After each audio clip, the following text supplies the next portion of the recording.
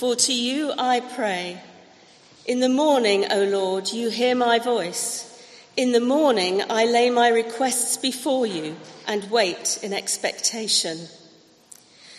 You are not a God who takes pleasure in evil. With you the wicked cannot dwell. The arrogant cannot stand in your presence. You hate all who do wrong. You destroy those who tell lies. Bloodthirsty and deceitful men the Lord abhors. But I, by your great mercy, will come into your house.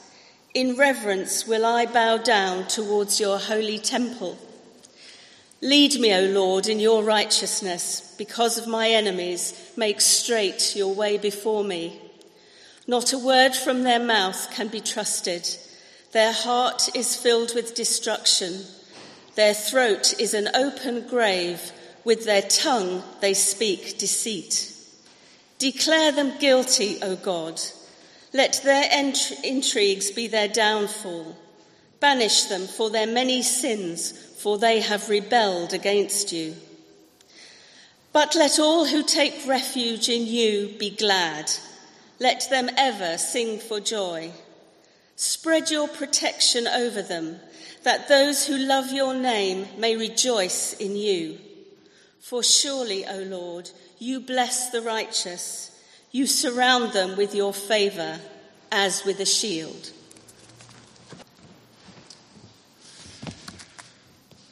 Now, to get us into the Psalms, I think we should have a quiz, don't you?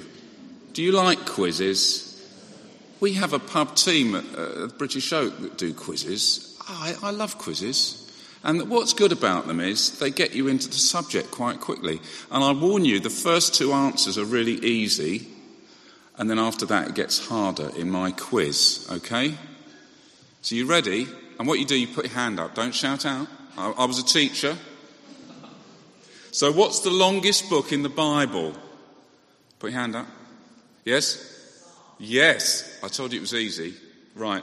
What book in the Bible has the most words in it? Someone else put the hand up. Everyone's scared. Psalms. Now it gets harder. Okay? Right. What is the longest chapter in the Bible? Put your hand up if you know it. Yes? Yes. And how many verses has it got? Now, you don't have to answer this. Do you know it? Go on. Oh, he's good, isn't he? I didn't know that. I'm not good on figures. 176 verses. Okay, another one. What's the shortest chapter in the Bible? Yes, Lucia's got her hand up. Oh, she's good. How many verses? 2. It's a great psalm. You could remember that one. Read it later.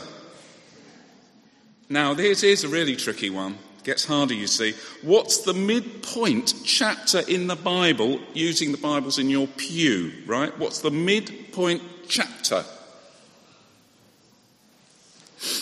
You won't be able to work it out. You have to know it. I take this. No, it's behind you. He knows. Go on. No. Oh, not according to my sources. You nearly got it, though. It's 117 again. Okay? I got so excited, I knocked everything over. Yeah, it's 117. Now, this is really... You'll never know this. How many chapters before and after? You've got to be a real numbers geek to get this, haven't you? Come on, I bet no one... You shouldn't know. Really, you shouldn't know the answer to this. Because I don't know what you do with your life if you know the answer to this. It's 594 before... and 594 afterwards, okay? So if you ever get those in a pub quiz, you know all the answers now, don't you? Anyway, let's pray. Let's think about the Psalms. Lord, thank you so much for the Psalms, the hymn book of the Bible, that it gives us from that those ancient days many years ago. And we pray that you'll help us to understand them more, and particularly in looking at Psalm 5 this morning, you'll help us to understand more of your love, your goodness, but also your rejection of all that's evil, because you are a God of love. Lord, we ask this in Jesus' name. Amen. So, what is a psalm? What sort of genre are psalms? Well, they're poetical songs and prayers, And they're not just limited to the book of Psalms. You might think, well, it's just in the book of Psalms because it's called Psalms. Well, they're not. For example, Deborah, who was called by God to be a judge in Israel, a leader in Israel, and her military leader, Barak, composed this psalm, but it's not in Psalms. It's in the Song of Deborah. And it says that on that day, Deborah and Barak, son of Abinoam, sang this song. They sang, when the princes of Israel take the lead, when the people willingly offer themselves, praise the Lord. Hear this, you kings, listen, you rulers, even I will sing to the Lord. Or I will praise the Lord, the God of Israel, in song. Now that sounds like a psalm, doesn't it? But it's not in Psalms, it's in Judges. And you can see many other psalms in the book of Psalms here. So Psalms are around in the earlier part of the Old Testament too. And there are 150 psalms in the book of Psalms, and they're gathered together over several centuries by several authors, poets, singers, from a variety of backgrounds. And they make up this hymnal or this service book with a collection of these 150 poetical hymns or songs. So it's much like a modern hymn book, although we tend to use it on the screen. There's a kind of hymn book in that computer. So it's much the same sort of thing. And there are various collections within them. Now, I'm not going to go through all the different collections within them, but the Psalm 5 we're looking at this morning is part of the collections of Davidic psalms, which were either attributed or written by King David or about David. So they're the Davidic psalms, and that's where this Psalm 5 comes from. So if you get it up in your Bible, it might be quite good. Is it 544? If you get it on your Bible, just have it open, because I won't quote every single verse, and it might be useful, because it sort of goes to and fro. It goes turning to God and not turning to God, turning to God, not turning. And you can see the rhythm better if you look at it. Anyway, now, there's a guy called Peter Craigie. I read a few commentaries on Psalms, and I found his stuff particularly useful. And he said you can look in the Old Testament at the literature there, and there's loosely two categories. And you've got, first of all, God's direct revelation to humanity through the prophets, the law of Moses, the prophetic books in Isaiah, Jeremiah, and so on. That's one category. Then you've got another category, which is literature, which is created in a religious context, like in the temple worship or in private worship, reflecting the relationship between Israel and God, or Hebrew and Hebrew. So the Psalms, that's what the Psalms are. They're in that second category. It's created in a religious context. They're poetical, and some will have spontaneous and they'd be more formally developed over a period. So they might have been a spontaneous song that someone sang, and then it's been written down and maybe modified slightly. We don't know. And I firmly believe all Scripture is God-breathed. So don't start thinking that I'm saying that's not God-breathed. But it does take different styles and forms. Okay, so that's the Psalms. They're created in a religious context, and they're quite spontaneous sometimes. And the psalm attributed to David we're looking at this morning is a morning psalm, and it's the morning service. So what more do you want? And it's number 5 in your books. You see, that's your little hymn book in the middle of the Bible, 150 psalms. And it starts, listen to my words, Lord. Consider my sighing. Hear my cry for help, my King and my God, for to you I pray. In the morning, Lord, you hear my voice. In the morning I lay my request before you and wait expectantly. So this is a prayer that God would listen to David's words, King David's words. And the word sighing in verse 1 there can be translated sort of murmuring or groaning from within, a person inarticulate attempts to vocalise the situation. Because David is finding life hard, and he tells God about it. He's finding life tough. He's under pressure, and he's honest with God about how he feels. Now, I don't know how you feel coming this morning to church. You know, you might be in that position yourself. You might be groaning inwardly over a situation that it's weighing you down. Do we ever wake up and have that sinking feeling because we're going to face a difficult day for whatever reason? Or do we wake up with an ongoing difficult situation which we can't seem to get out of our minds, which causes us to groan inwardly? And it's likely David wrote this psalm and he is feeling those pressures, that sinking feeling inside, which causes him to sigh to God and cry to help to his King God in prayer. And if you look at verse 3, though, David shows a confidence. When he sighs, he cries out and he prays. He says, "In the morning, Lord, you hear my voice. In the morning I lay my request before you and wait expectantly." Wait expectantly.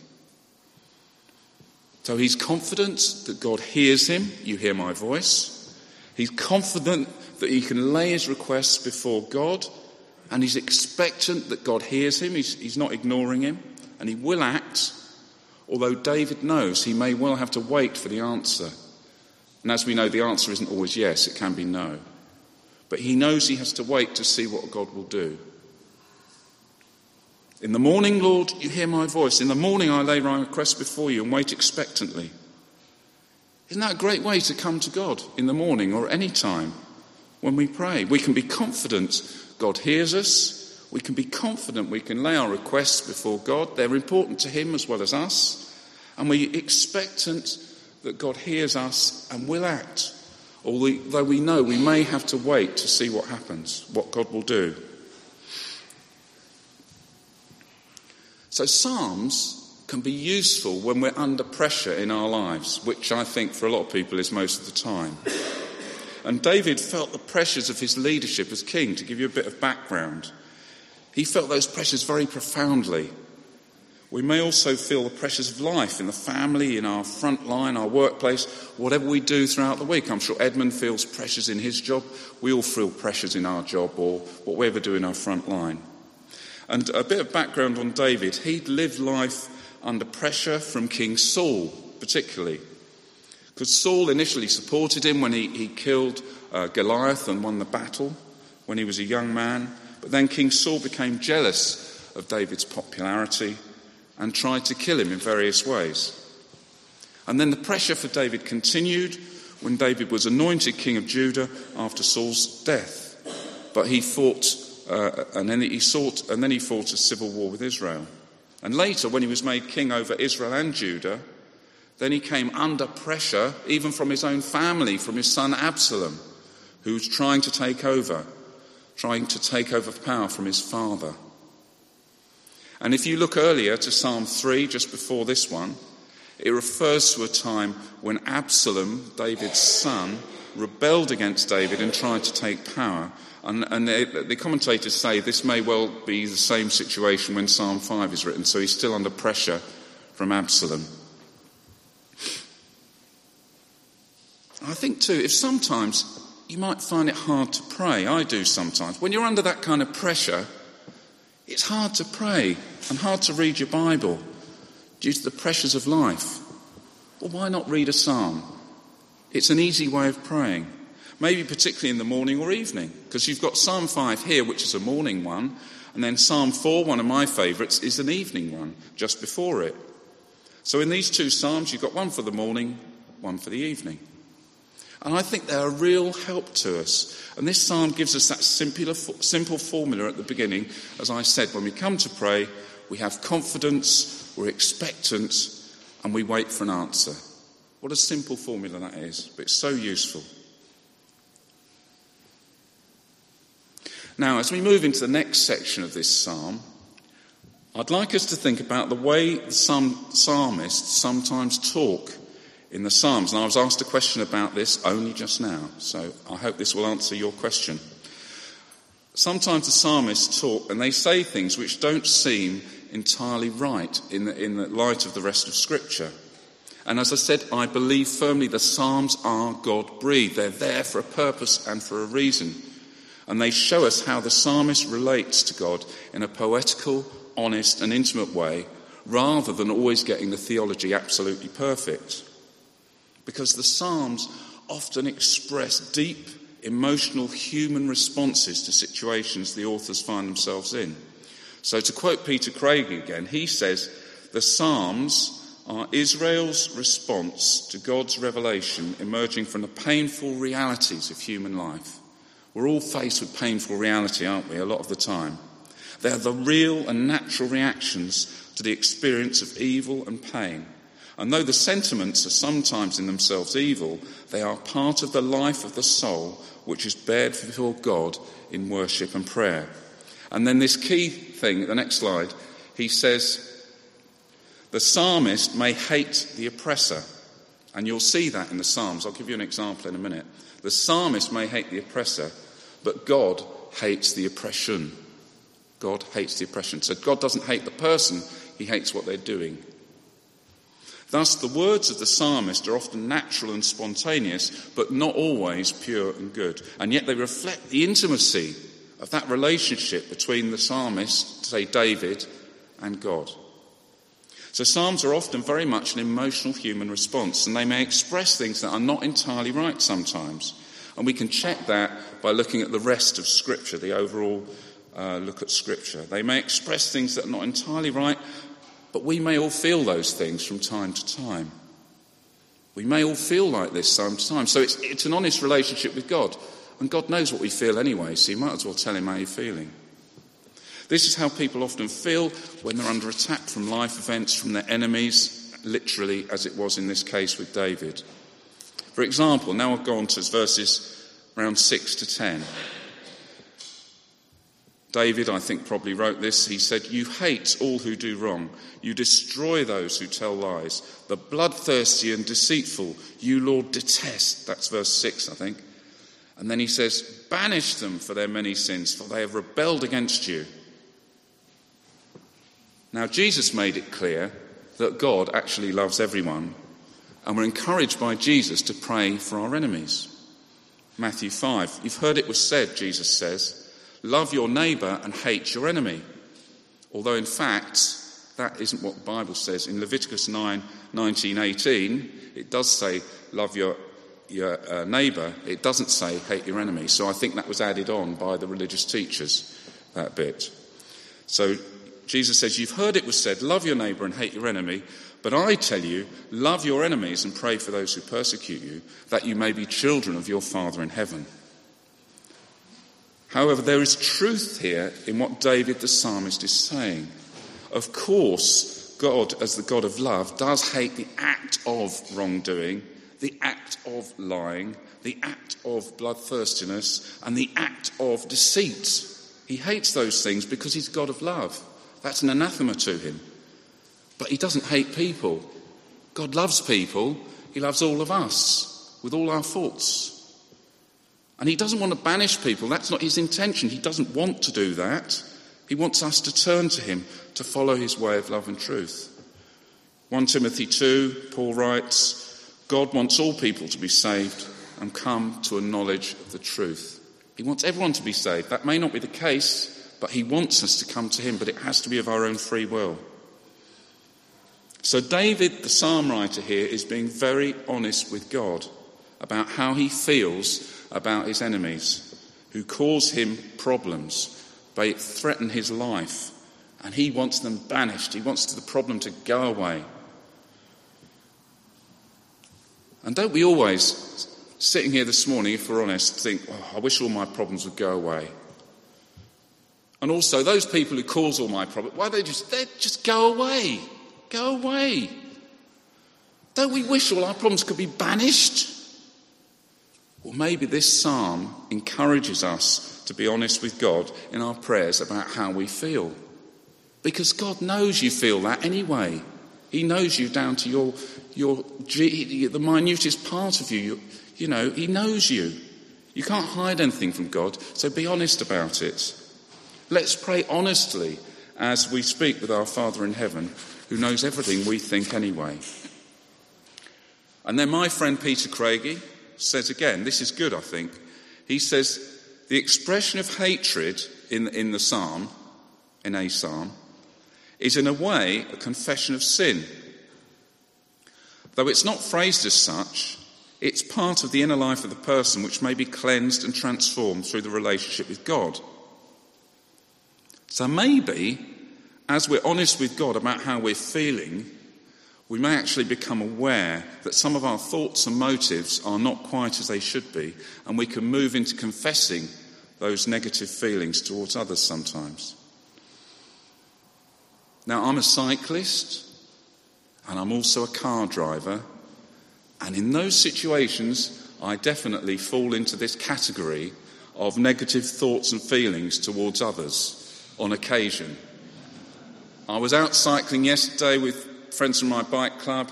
The guy in front of me, this person was actually trying to be careful. They came past, then a car came that way. They cut in on the guy in front, nearly knocked him off. He wasn't harbouring friendly feelings towards that driver in that car, But he's a car driver as well, so it's just people mucking things up, isn't it? I don't want to set up a war between car drivers and cyclists. But I don't think his feelings were quite what they should be, and he did express them. I won't tell you what he said. But as we're honest with God, maybe we'll actually move into confession and confess those negative feelings. That's what Peter Craig is saying, and I think that's a really good point here. Anyway, let's move on. So in Psalm 5, we see the psalmist honestly expressing his feelings, but also realising, looking at verse 7, "But I, by your great love, can come into your house." By your great love. We've talked about that. Neil Wills talked about it in the service as we confessed our sins to God. It's only by God's love, and that means, in the original Hebrew, it means mercy, goodness, kindness, faithfulness. It means all those things. It's only by God's love that we're able to have a relationship and be guided in God's path for life. So verse 8, David then says, "Make your way straight before me." Make your way straight before me, he says to God. In other words, show me where to go and what I should do. Make your way straight before me. He asks for guidance from God. And then in the next slide, in verses 9 and 10, the psalmist returns to the sins of his enemies. And it's interesting, I started to think about this. It's interesting to note that there's sins associated with speech, truth, and lies. And I've outlined them in red for you. You'll see that there. So he writes, "Not a word from their mouth can be trusted. Their heart is filled with malice. Their throat is an open grave, and their tongues tell lies. Declare them guilty, O God. Let their intrigues be their downfall. Banish them for their many sins, for they have rebelled against you." I need a little bit of water.